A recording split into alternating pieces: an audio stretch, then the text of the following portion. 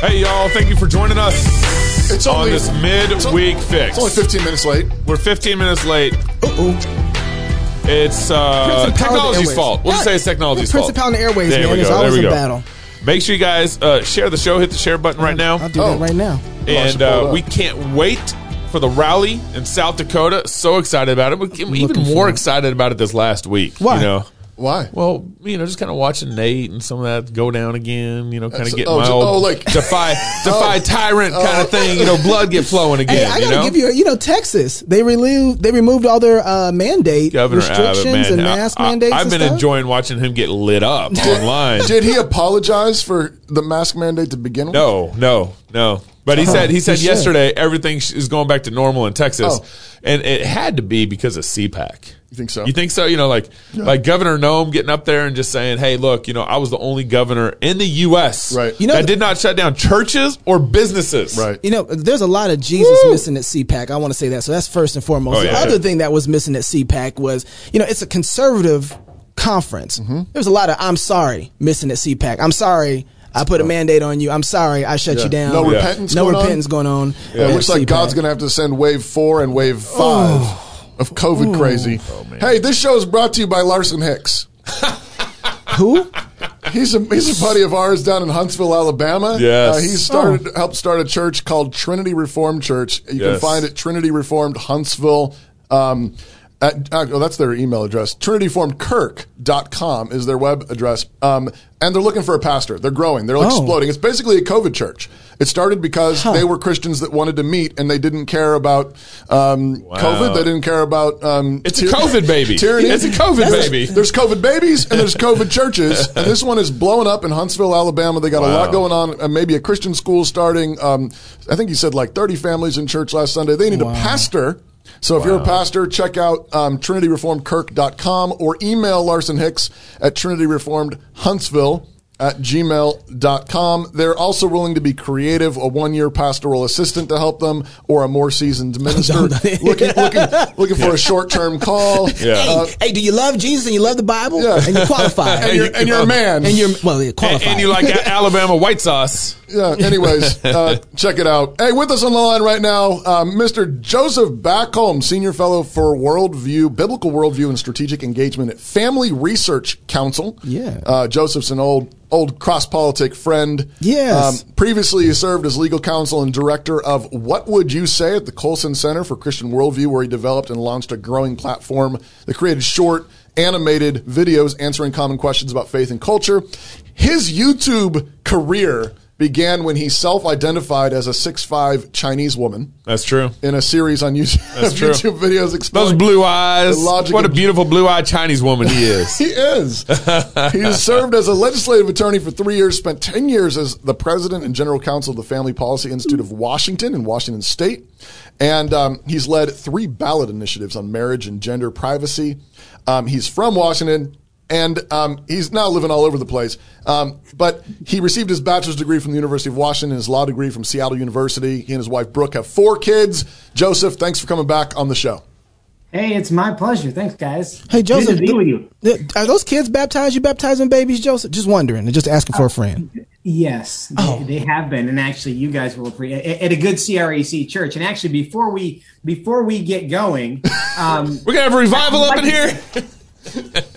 I should say that if anybody has any church recommendations, because you guys are talking about what's going on in Huntsville, my family's actually relocating to Raleigh, and we are looking for a church where people aren't masked. So if anybody out there can, it's actually a really good way to filter right now. It is.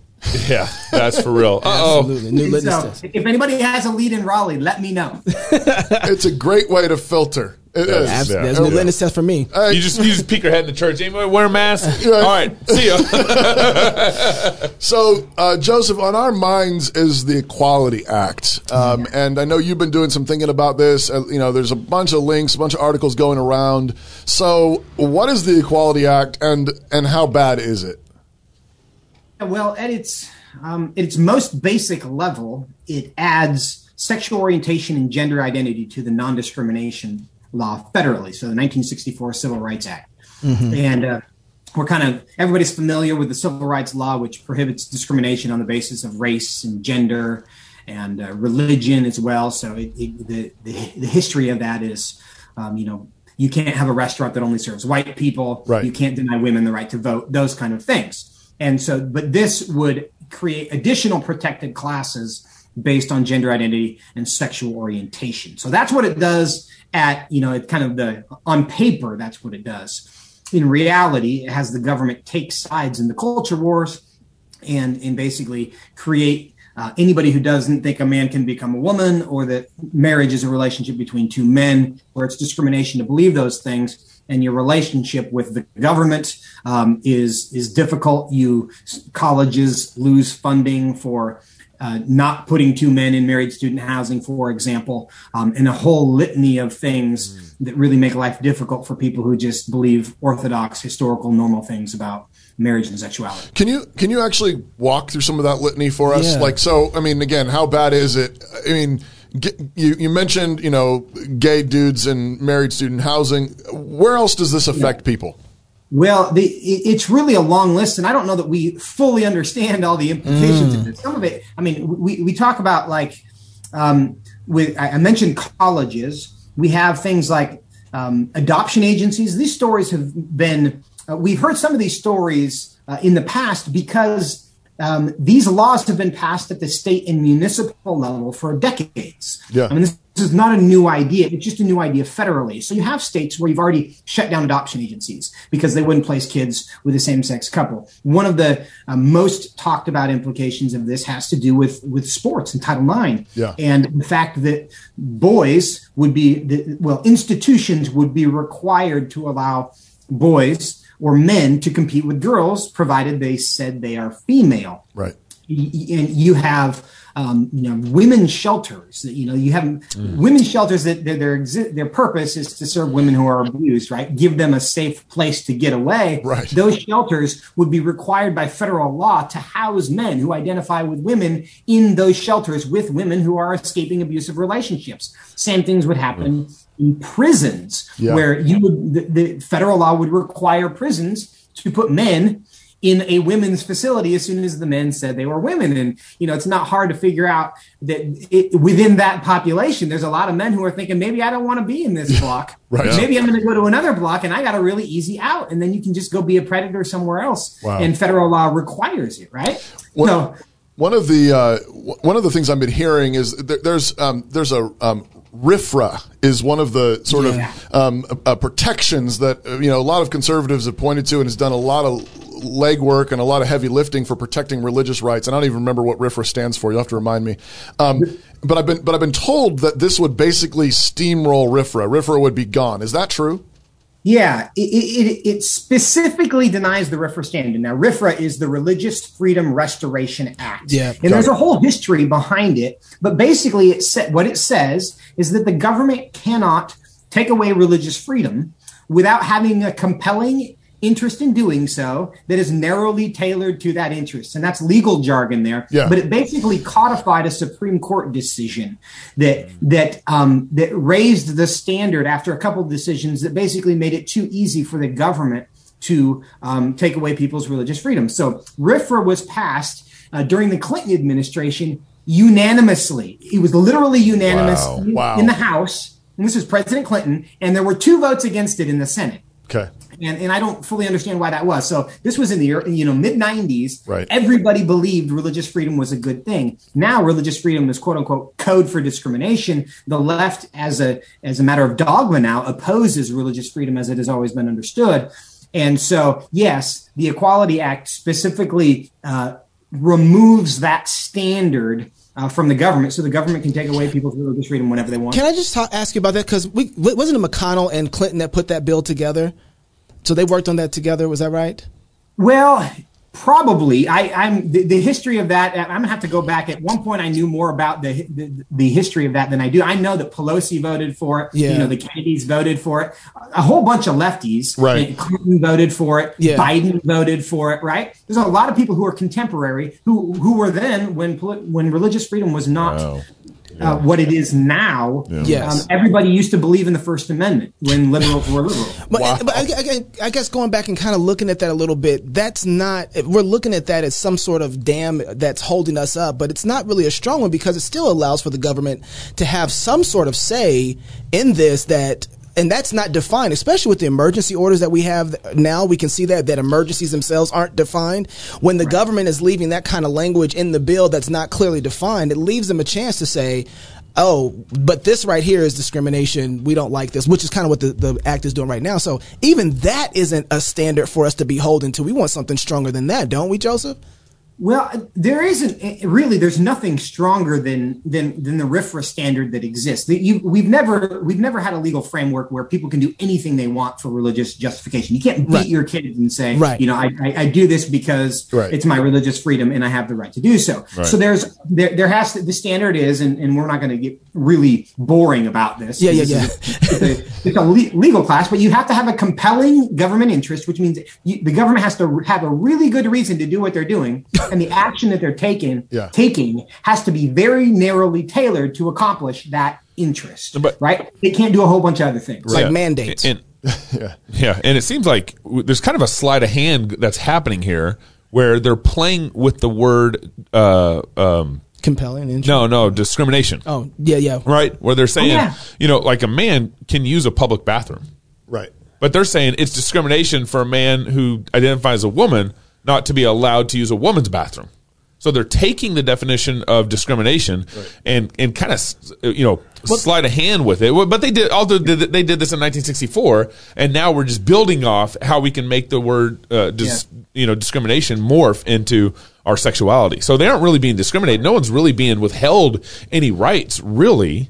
It's just they want to exercise their rights in a certain way that actually hinges on others. And this actually touches on your Dragonade point. Actually, I think this runs right in. Can you explain? We had to look this up before the show. You wrote an article. We aren't very smart. You wrote an article at the Christian Post. The Equality Act, or is the Equality Act Biden's Dragonade? So, but first of all, you've got to define for us what is Dragonade and great term. And what does this have to do with the Equality Act? Well, it is, and this is new to me as well. I was actually reading this book by Glenn Sunshine called "Slaying Leviathan," and it's the church history on religious freedom. And it's I commend it to you if you just kind of want a historical understanding of how the church has been kind of navigating these things. But the backstory of this Dragonade in 16th century France was Henry IV, King Henry IV. Was trying to basically negotiate peace between the Protestant and Catholic factions. And after they had repelled Spanish invaders together, he issued something called the Edict of Nantes in 1598, I believe was the year, when he basically he set off certain towns for Protestants and said, you guys can be Protestant, you can worship however you want, and the Catholics cannot bother you. Okay. And the Edict of Nantes was in effect until it was in perpetuity or until religious agreement was reached. And so it was like this reference to this moment where the Protestants and Catholics would have resolved all of their differences. They now agree again. Therefore, there's no need for the Edict of Nantes, right? Okay. 80 years later, Charles XIV is the king of France, and he's less inclined to tolerate the Protestants. And he decides he wants to create religious agreement, which would then nullify the Edict of Nantes. Okay. And the way he did that was through something called a Dragonade. And I'll read how it was described in his book because it's the best way I know how to do it. Yeah, so sure. We like Glenn Sunshine. Yeah. This is Glenn Sunshine in his book, Slaying Leviathan. He said, in a Dragonade, a company of dragoons, mounted infantrymen, would move into a village and would be billeted in Protestant homes. Of course, that means they lived with them. The dragoons were instructed to do as much damage to the house and family as possible. Stores were ruined, property stolen, furniture, household goods, even buildings were damaged or destroyed. Members of the family attacked. In short order, the family would be bankrupted or worse, and then the dragoons would move on to the next Protestant household. To keep from being forced to billet the soldiers, all you needed to do was convert to Catholicism. So that was a dragoon, and that was Charles XIV's plan. Right. And he convinced a lot of people to convert, because the option to converting was moving to a new place or having all of your stuff destroyed. Right. And what do you know? He reached what he considered to be religious agreement. Unity. And the Edict of Nantes was nullified, and there was no longer religious freedom because he determined there was no need for it because everybody agreed. Wow. That's like Biden's unity. And exactly. That's the question. And so what we see here with the Equality Act, and really what it does in effect is create a phrase that I like is economic terrorism. Okay. It doesn't actually throw people in prison, but it destroys people's businesses. Yep. It destroys their ability to enter certain professions. It destroys their nonprofit organizations. It destroys their civic institutions. We see what, right. Boy Scouts, sports leagues, all of these things that are being kind of brought down by this movement. But if you want to avoid the economic disaster that would befall you, that would disqualify your company from competing for federal contracts, all you have to do is convert, and then you can live freely. If you don't convert, then your life is a lot harder than everybody else's. Do you think that we kind of did the same thing with the civil rights movement, with the Civil Rights Act? Did we kind of do the same thing? Because did we set ourselves up for this? Did we set ourselves up for it in the Civil Rights Act because we didn't see everything that could be attached to it? Because right now, they're not attaching to anything else. They're attaching directly to the Civil Rights Act and said this is perfectly ripe soil for us to be able to get in here on this.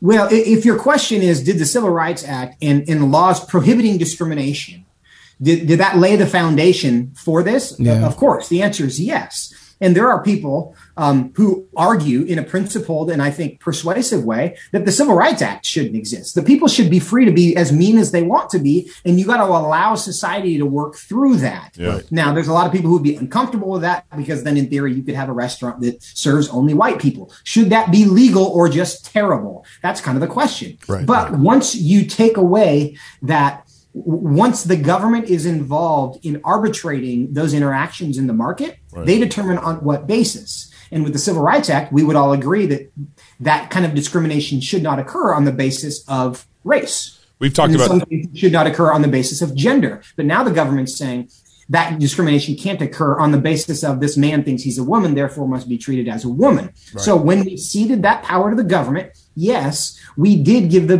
government the authority to determine the grounds upon which discrimination could or could not occur. Mm-hmm. We talked about this on the show where the Civil Rights Act it went from the government protecting kind of your rights and acknowledging your rights to defining your rights. That's what the Civil Rights Act basically did. Positively defining and like making room for. We got this from Christopher Caldwell's book. That's right. Civil engagement. It's Age of Entitlement. That's what it is.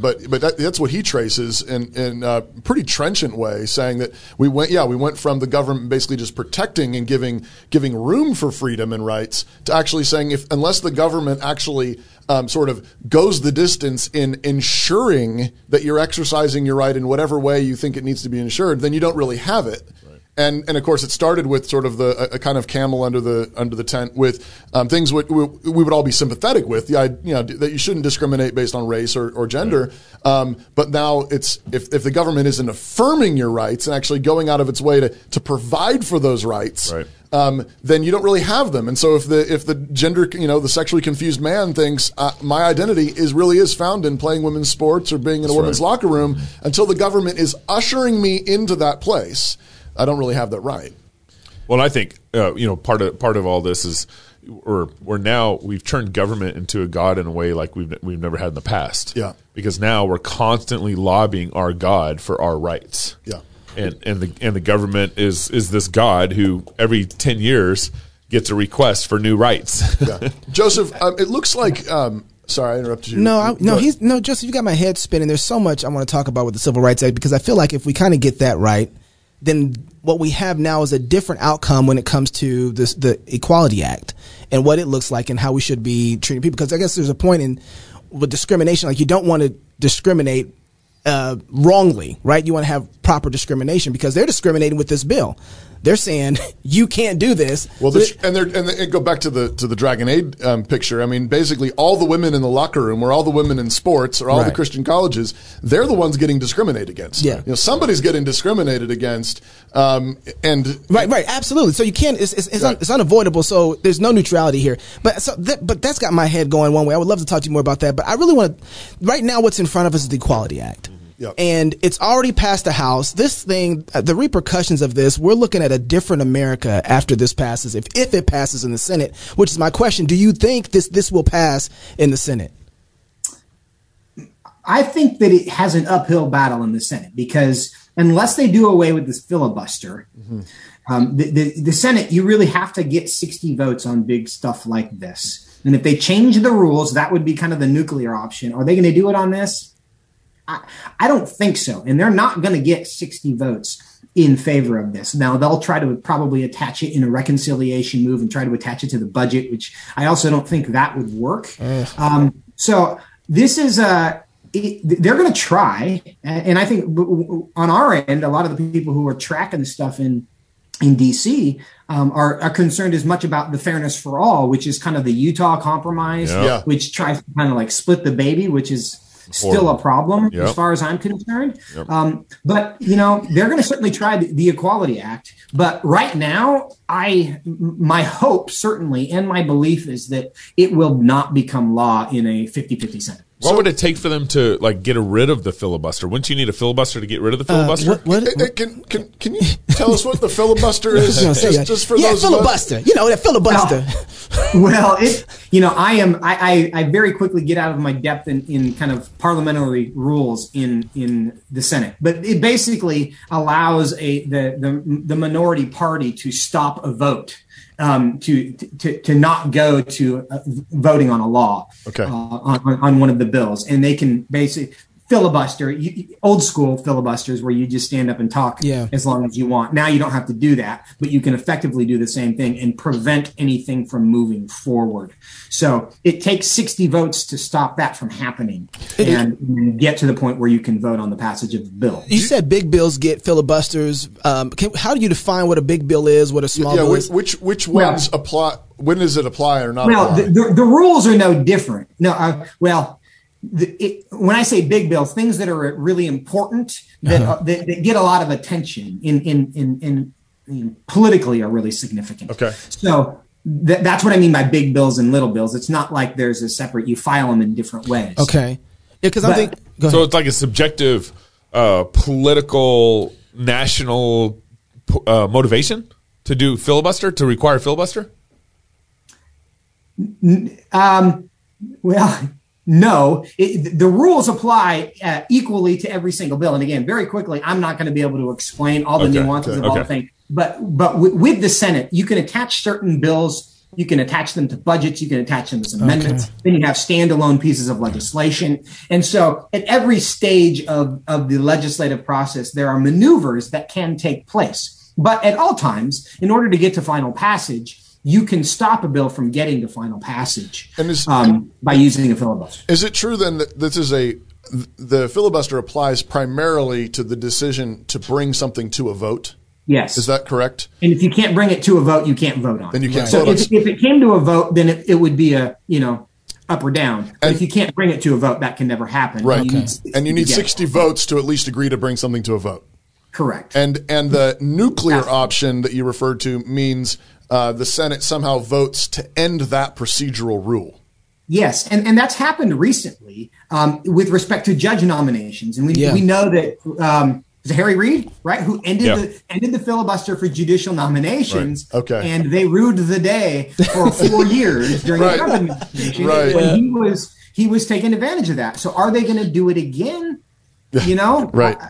Most people say no, but we can't know that. Can Democrats remember that far back? No. They only remember racists that far back. To be fair, I don't know Republicans can either. But you mentioned fairness for all. I think it's worth us touching on that. What's that bill? Fairness for all basically allows.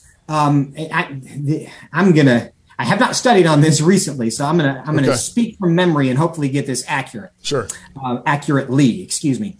It basically it prohibits some form of discrimination on the basis of gender identity and sexual orientation. So it includes parts of that, like in housing, in employment discrimination, but it still maintains some of the religious exemptions for organizations. Right. So it would basically bind people in the marketplace, but religious organizations would continue to be able to operate as religious organizations according to their conviction. And why is this a bad idea, Joseph?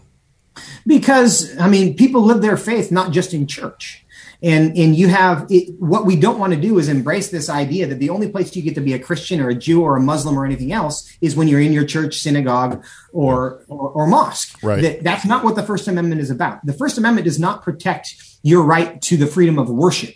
It protects your right to the freedom of religion, which means everywhere I am, I'm motivated by my beliefs, and the First Amendment recognizes my belief to be who I am wherever I am. Increasingly, we're seeing this desire to say, yeah, you still have your First Amendment rights because we haven't gotten inside your head and told you what to think, and you're still allowed to pray on Sunday. Ooh. And that's just not what the First Amendment is about. And here's the thing is the Fairness for All Act is being pushed largely by Christian universities. Okay. So the CCCU, that's the Council of Christian Colleges and Universities, a lot of this movement for the fairness of all is coming from them. And the reason why it's coming from them is because follow the money, federal money. They're trying to get These federal Christian money. colleges are trying to carve out room to be able to keep their federal money while making the Senate or the Congress happy. Put the pinch of incense on the exactly altar right. and just leave us alone. It also seems to me like one of these, Lucy with the football plays is like, this time we will leave you alone. Like they've been coming for us for decades. No, this is the kind of desensitize, jam, and convert. That's their plan. This is the kind of thing that naive evangelical Christians would fall for. Yeah. Right? Hey, don't you know what they're doing, Joseph? I wanted to ask you because this is where I think you do great work at. I remember when we had a conference in Seattle, and you said if people just spend 10 minutes a year, we could change a lot in America. What do we do about this? What is the mom at home who's podcasting this, or the guy who's in this truck? What can we actually do about this, because it's moving on up? It's at the Senate.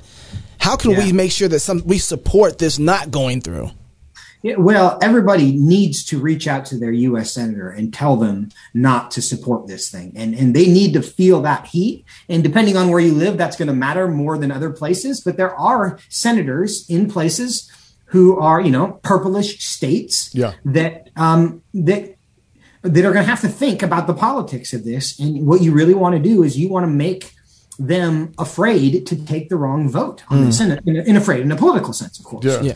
And so they need to hear from tons of their constituents that this is something that matters to them. They know about it, they care about it, and it's an issue that they're going to be voting on. And if you have 60 million people who make that phone call today, those who identify as evangelical Christians in America, you guarantee, and everybody can do that in about 90 seconds if they know how, but not most people don't know how, right? But if everybody does that, can you kill the Equality Act dead? Yeah, absolutely you can. We actually, if you have the Fight Laugh Feast app, in the notes, we will have a link to the Equality Act, the bill itself. Where's that at? I found it. Yeah. Congress.gov. Congress.gov. You can go there, and at the right-hand side of the screen, there's a place for you to contact your representative, your congressman, and be able to get there. I want to add, too, pray. Yeah. Pray first. Yeah. Ask God to first repent of your own sins, but then ask God to turn our hearts towards Him. Because the problem isn't the Equality Act. The problem is that our hearts and our minds are not turned towards the Lord. And so we're getting slaughtered here when we see this happening in our land. And so without prayer, I don't care how many times you call and contact your senator, we need God to move in the hearts of men. And it starts with us first repenting ourselves. Putting pressure on your senator is a stopgap. Yeah, right. Yeah. Well, I think, but we need the Lord to work for us. There's also, the liberals, the left, and even members of some members of the right, like their religion is politics. Right. And so for lots of us, we're like, I've got little kids to take care of. I got work to do. I got church on Sunday. I got Sunday night church. I got whatever. We do all these other things, and politics is on the side. Yeah. But when you're under attack like this, you really do need to take out your 90 seconds, your 2 minutes, your 3 minutes. I just clicked on the link and it said, contact your Congress member. I put in Idaho and up popped my senators. I can click on it right there, and I can send an email. You can send an email in 5 minutes. Right. It isn't your God. Politics is not your savior. Right. Jesus is your savior. That's right. But you know what? These representatives do represent you. Yeah. Yep. So let them know what you think. And they're hearing from some people. They are. Yeah, the people who think that this is their God and their savior, they're hearing from them all day long. Yep. But they need to hear from some sane people who say, hey, I believe in God, I believe in truth, don't vote for the Equality Act. Joseph, we know that you're going to be all over this too, so how can we follow you and keep in touch with what you're doing? Well, I work for the Family Research Council. Much of my work, I'm a senior fellow there, and you can find that at frc.org. I write on their blog, frc.org/blog. You can find me on Twitter at Joseph Backholm, if you can figure out how to spell that. And I sometimes, I chatter there sometimes as well. You think that they might let you do a podcast on the network? I'm just wondering if they would let you. Well, we've been talking about this for a while. We have been. I still love the idea. Yes. Hug it tight. Well, we still love the idea. Okay. Yeah, come on, Joseph. You're right. What do we got to do? Loved, and I appreciate that. Go to Joseph's Twitter page and tell him to join the network. Yeah, just takes 5 minutes. Just takes 5 minutes. Right after you talk to your congressman. Listen, if you're single, get married. Joseph, thank you for joining us, brother. Appreciate you and everything pleasure, you do. Thank you. If you're single, get married. If you're married, have kids. And if you have kids, go baptize them until Sunday. Love God with all your heart, soul, mind, and strength. Love your neighbor as yourself. Go fight, laugh, and feast. This is Cross Politics.